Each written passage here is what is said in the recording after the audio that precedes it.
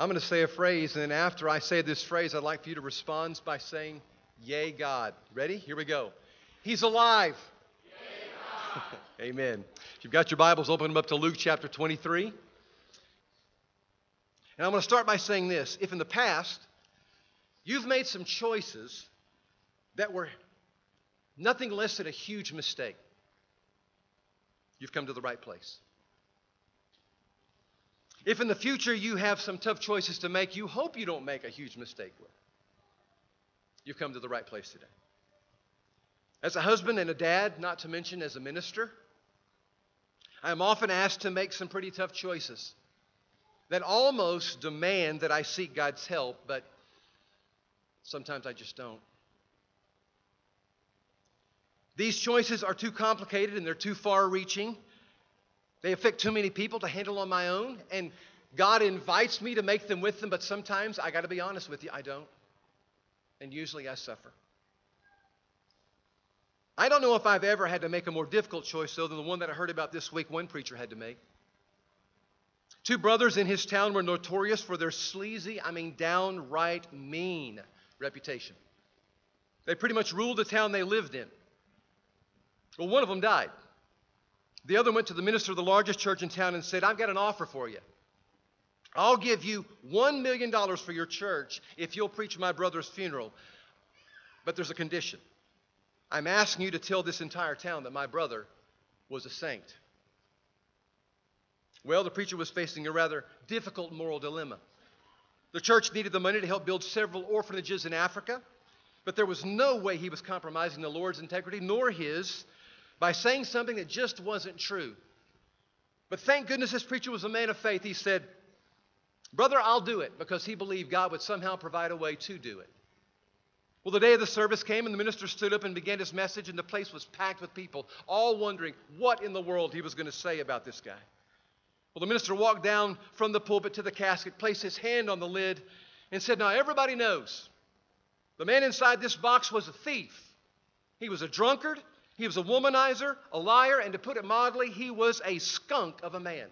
However, compared to his brother, he was a saint."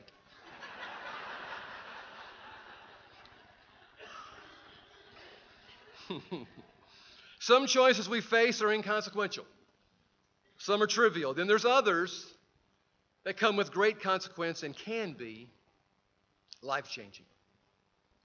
If you're facing some that are in that significant category, that may be life-changing, God has an image, not just a message. God has an image He wants to place in your mind today. But before we get to that, let's bow in prayer. Father, we want to join other disciples at First Presbyterian Church who also today are celebrating with us the power of a cross and the power of an empty tomb. Together, we as one voice in this community say, "Yay, God, for raising Him from the dead." It gives us such hope that You'll help us overcome some dreadful, awful, shameful decisions we've made in the past. It gives us hope that there's power to overcome some really terrible circumstances we've gotten ourselves into, or we find ourselves in that we had little to do with. And Father, we pray that that hope shines in us and then through us to a world that desperately, desperately needs some hope. So much hurt, so much hate. Please, Jesus, come again and raise our lives so that we can help raise others. For we ask us in Jesus' name, and everyone said. You ever heard of Edwin Thomas? My guess is probably not. During the latter half of the 1800s, he was as big a name as Denzel Washington or Matt Damon or Clint Eastwood now. His celebrity status came from the stage, however, and not the screen. At the young age of 15 years old, he made his debut in Richard III and quickly established himself as a premier Shakespearean actor. In New York, he performed Hamlet for 100 consecutive nights. In London, he won the approval of the tough British critics.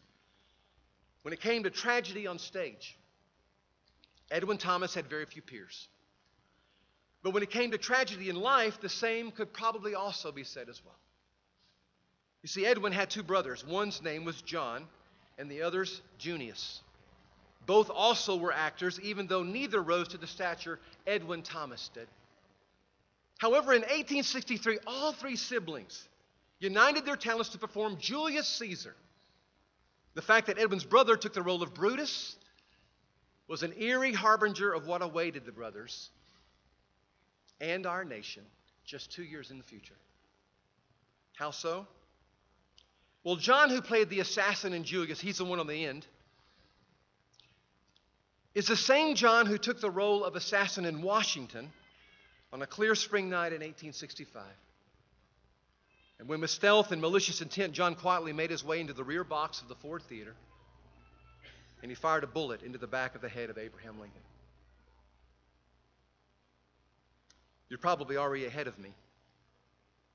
The last name of all three brothers was Booth.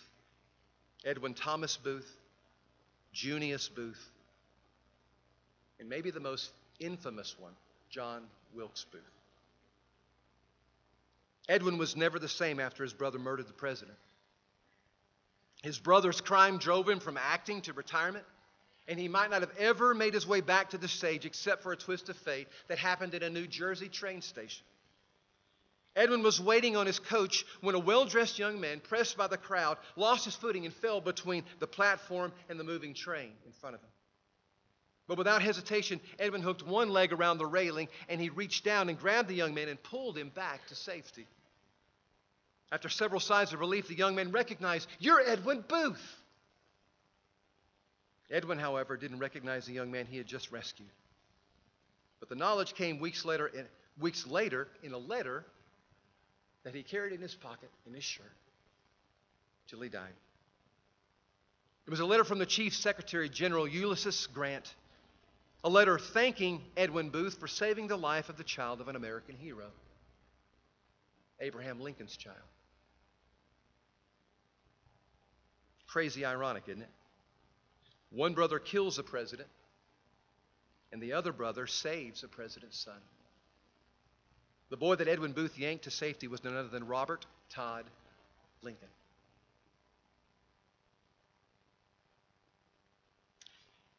It has always fascinated me how two children born from the same parents, raised in the same household, having chosen maybe even the same profession, can be such different individuals. Not just in personality, but I'm talking about in character. In the Booth family, one son chooses to save a life, the other chooses to take one. How does that happen? I don't know. I just know that it does.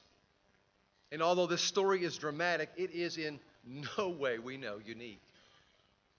Abel and Cain were both sons of Adam. Abel chose God, Cain chose murder. And God led them both. Abraham and Lot were both pilgrims in Canaan. Abraham chooses God, Lot chooses Sodom, and God lets them. David and Saul were both kings of Israel. David chooses God, Saul chooses power, and God lets them. Peter and Judas both deny Jesus. Peter seeks mercy and Judas seeks death, and God lets them.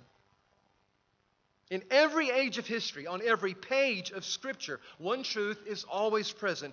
God allows us to make our own choices. And nobody illustrates that more than Jesus does. While he walked this earth, he talked about those choices, and he says, we get to choose the narrow gate which leads to life or the wide gate which leads to destruction. The company of a few, or the crowd of many. We can choose to build our lives on the rock or on the sand. We can choose to serve God or riches. We can choose to be numbered among the sheep or the goats. All of those choices ultimately lead to the most significant choice, however, and that is we get to choose either eternal life with God or eternal destruction with those who don't want to be with God. If there was ever an image that I think encapsulates the difference between those two choices all at once, I think it comes from our next few crosswords that we find in Dr. Luke's gospel or his account of the life of Jesus. Today is the last in a series of 3 lessons, since many of you have not been here this morning, that I'm calling crosswords. And they're based in Jesus' 7 statements he made from a cross. We're looking at 3 this year, and Lord willing, 4 next year. But today's crossword comes in the last hours that Jesus hung on his cross. And they're a part of a conversation that Jesus has with one of the criminals that hung right next to him. When Jesus was crucified, I think it's interesting that it wasn't a solo affair. He was crucified with 2 others. Most of us know that. Some of us may not have. Luke says one was on his right, one was on his left. And I wonder, have you ever thought, why not 6 or 10? Or maybe you wondered, why was Jesus placed in the center? Why not the far right? Why not the far left?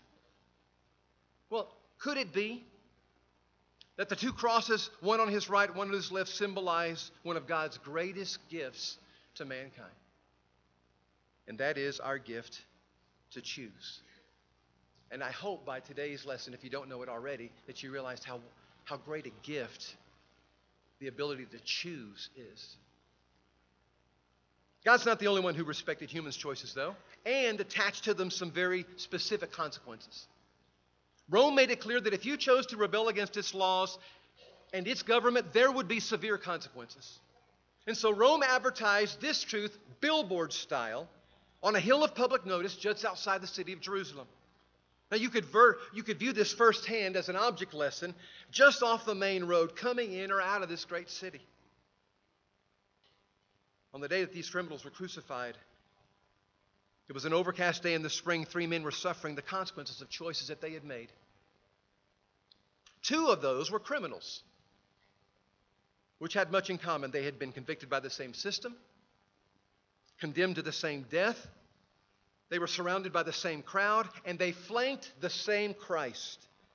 They flanked the Son of God, who was giving his life that day by choice, not having it taken from him as punishment. Jesus made certain that we would understand the power of that when he told his disciples just before he was even arrested. Listen, guys, I'm laying down my life only to take it up again.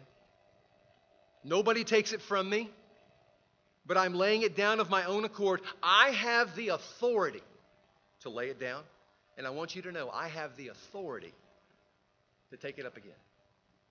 And he made sure they heard that before any of it began to unfold.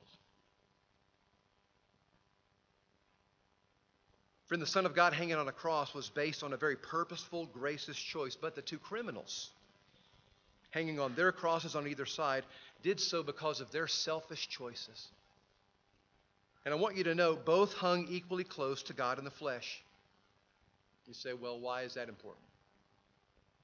Because at the beginning of the crucifixion, both of these guys choose to be as cruel to Jesus as they possibly could at the moment. Let's just say they were a little tied up, and so they couldn't punch him like the soldiers had, but they could pummel him with their words. We know mocking words were coming from the chief priests and the teachers of the law and the elders that stood beneath the cross. Some of them were, he saved others. Why don't you save yourself now? Can't save himself, can he? He's the king of the Jews, huh? The king of Israel? Well, let him come down from the cross and then we'll believe him. So he trusts God. Let God rescue him now if he wants him. For he said, I am the Son of God, didn't he? And then Luke adds this. In the same way, the rebels who were crucified with him also heaped insults on it. Is that the definition of a bad day or what? Even his crossmates mocked him. At least they both started out that way. But one changed. One chose to stop belittling him and did his best to befriend him. In Luke chapter 23 and verse 39, Luke writes this account. He says, one of the criminals who hung there hurled insults at him. Aren't you the Messiah? If so, save yourself. Hey, it'd be good, save us. But the other criminal rebuked him and said, don't you fear God? You're under the same sentence, all of us. But we're being punished justly for what we're getting. Our deeds deserve. But this man has done nothing wrong. And then he said, Jesus, would you remember me when you come into your kingdom? And Jesus answered him, truly, I say to you, today you will be with me, say it with me, church, in paradise. Wow, who saw that one coming? Since the time this penitent thief's request was made, a lot has been written and discussed about him, and rightfully so. Because I think he deserves our respect and admiration for the humility and courage it took to ask that question. When you come into your kingdom, would you remember me? He's done a lot to teach us about how we come even into a saving relationship with Christ. But what about the thief that didn't change? What about the thief who wasn't convinced or convicted that Jesus was anything special? I think it's a fair question to ask. Wouldn't a personal invitation from Jesus be appropriate here? Wouldn't a word of persuasion be a little timely here? I mean, Jesus was the one who, when trying to reveal the character of God, gave us 3 boom, boom, boom stories. He starts with a shepherd leaving the 99 sheep, and he pursues the lost one. He speaks of a housewife who turns a house upside down, pursuing a coin that she's lost. And then he completes that trilogy by talking about a boy who chooses to leave his father's home and chooses to his own destruction to abandon his family. But the father doesn't pursue him. What's up with that? Maybe the answer lies in the fact that the sheep was lost innocently, and the coin was lost irresponsibly, but the prodigal left intentionally. He left on his own. Now, that's Max Lucado's theory, and I wanted to share that one with you. And I think he's on target. In other words, the Father allowed him to choose. A loving Father provided room to make a choice and to experience the consequences of that choice, especially when you got a boy who thinks he knows better. So make no mistake about it, friend, there are times when God will provide a tornado to get your attention. But then there will be other times when he will do nothing but provide silence as he honors your freedom to choose. And friend, please know that truly it is an honor to get to choose. Because choice is a beautiful thing. Amen? Ask those who don't have any. In many areas of our lives, we didn't get a choice. I think we just need to address that. I didn't get to choose my parents. I didn't get to choose my siblings. I didn't get to choose my nationality. I didn't get to choose this nose.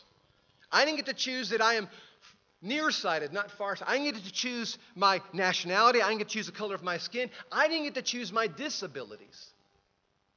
And sometimes I think, like me, you've been tempted to say, God, that's just not fair. They were given that and you gave me this. It isn't fair that they had parents who knew the Lord from the time that they were born, and my parents were druggies, and I had no choice in that. Growing up, it wasn't fair that others possessed bank accounts with money to waste while we barely had enough to survive, God. I had no choice in that. And why was I born into a country with so many freedoms and opportunities, and those just south of the border from us hardly have any?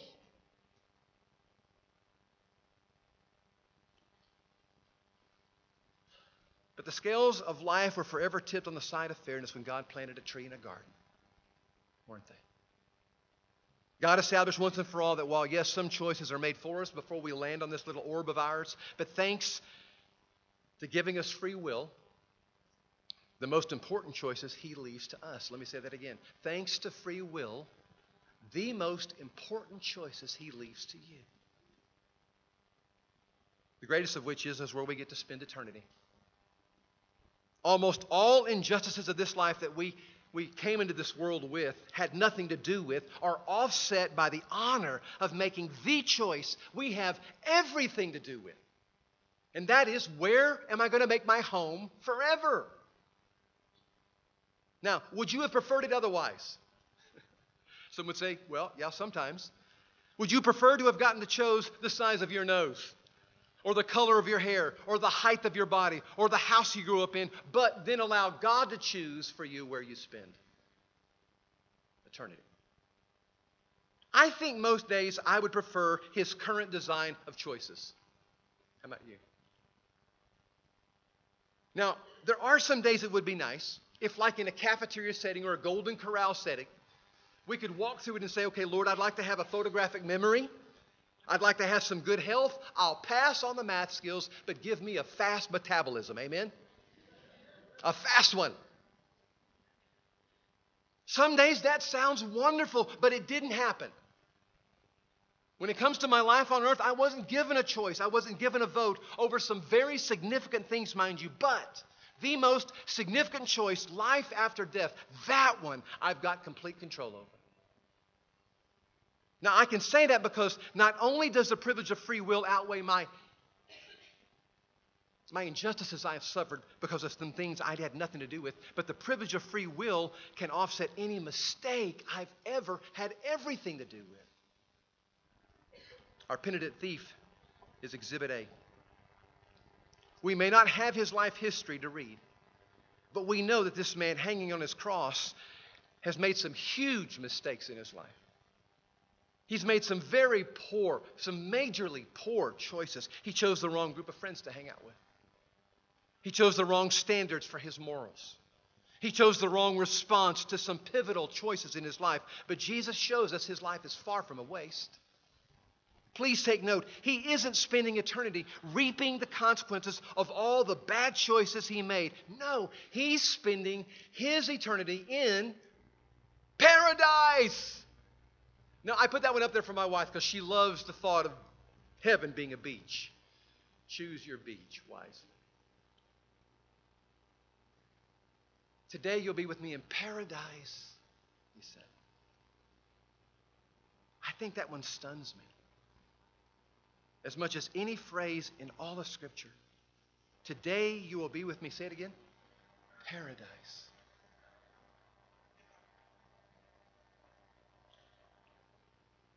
One right choice offset all the bad choices he had made. In the end, this thief teaches us one major truth of life, and that is, again, all of my bad choices can be redeemed by one significant good choice. The choice for who's my closest friend, the choice for who's my Lord, the choice for who's my Savior. All of those are simply descriptors of the same relationship with Christ that He offers to every single one of us ragamuffin thieves to get to benefit from. Now, if you don't want to take my word for it, take Scriptures, take God's, all right? In Romans chapter 10, Paul says, if you declare with your mouth Jesus is Lord, and if you believe in your heart that God raised Him from the dead, you will be saved. For it is with your heart that you believe and are justified, and it is with your mouth that you profess, and you are saved. And I love how this ends. As Scripture says, anyone who believes in Him will never be put to shame. Don't you love that pronoun? Anyone who believes in Him will never be put to shame. I don't know about you, but I've made some pretty shameful choices. I've made some pretty painful choices. I've made some pretty dreadful choices. And He says, anyone who believes in Him will never be put to shame. If you've chosen the wrong friends, if you've chosen to give more significance to your own truth over God's in regards to your sexuality, if you've chosen the pursuit of wealth over a relationship with Christ, if you've chosen to be your own Savior and Lord over the one God gave us on a cross, please know your decision to believe, your decision to trust Him outweighs all of that. Because remember who you're trusting. You're trusting the one who predicted His death at the hands of his own religious leaders. You're trusting somebody who predicted the abandonment of his own disciples. You're trusting someone who predicted his own resurrection and then pulled it off. And then appeared to 500 witnesses over 40 days when he came back to life so that nobody thought it was just a vision. All of that has been written down in historical record and has never been successfully refuted. Never. So why wouldn't you trust him with your life and with where you're going to spend eternity? Why wouldn't you trust him? I don't understand why anybody wouldn't. Because when you look back over your life and say, man, if I could only make up for all the poor choices I've made, listen to me, you can. If I could only make up for that mistake back, that evening, that hour, that year, you can. One great choice for eternity offsets 1,000 bad ones. And the choice is yours. And I hope today you see the good news in that. Because some of you walked in here today believing you were locked into the prison of your bad decisions. As that video showed us, you were locked in the tomb of some horrible decisions, and you don't think you're ever going to experience paradise there, let alone here. And I just want to tell you that's a lie. That's a lie.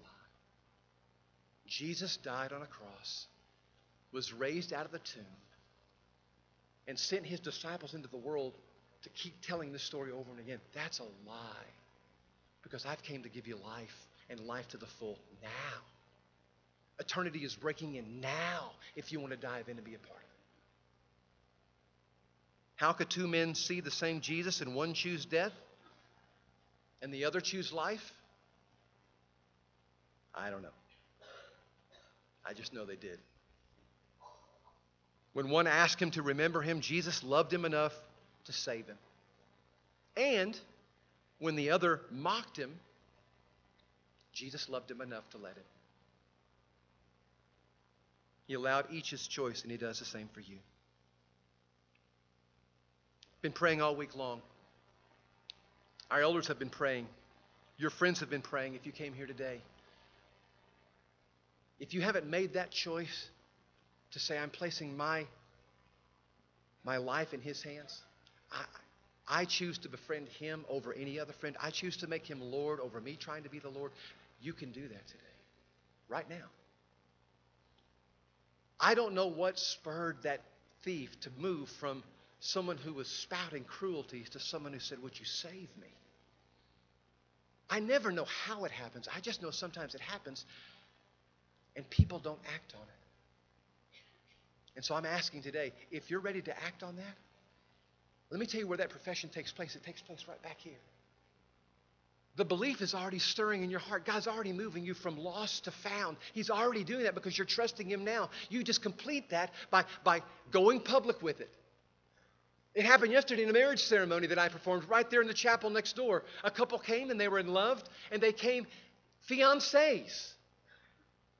They loved each other deeply. They couldn't have loved each other before the service, or maybe more after the service than they did before, but something happened when they went public with that, and they united to each other in a covenant of love. Before me and God and a gathering of family of friends and witnesses, they moved from fiancé to married. You can move today from lost to found just by doing the same thing. And that ceremony of being baptized into Christ is connecting you with his death so that you can be raised to walk in a brand new life. I don't know how it all works. I just know it works.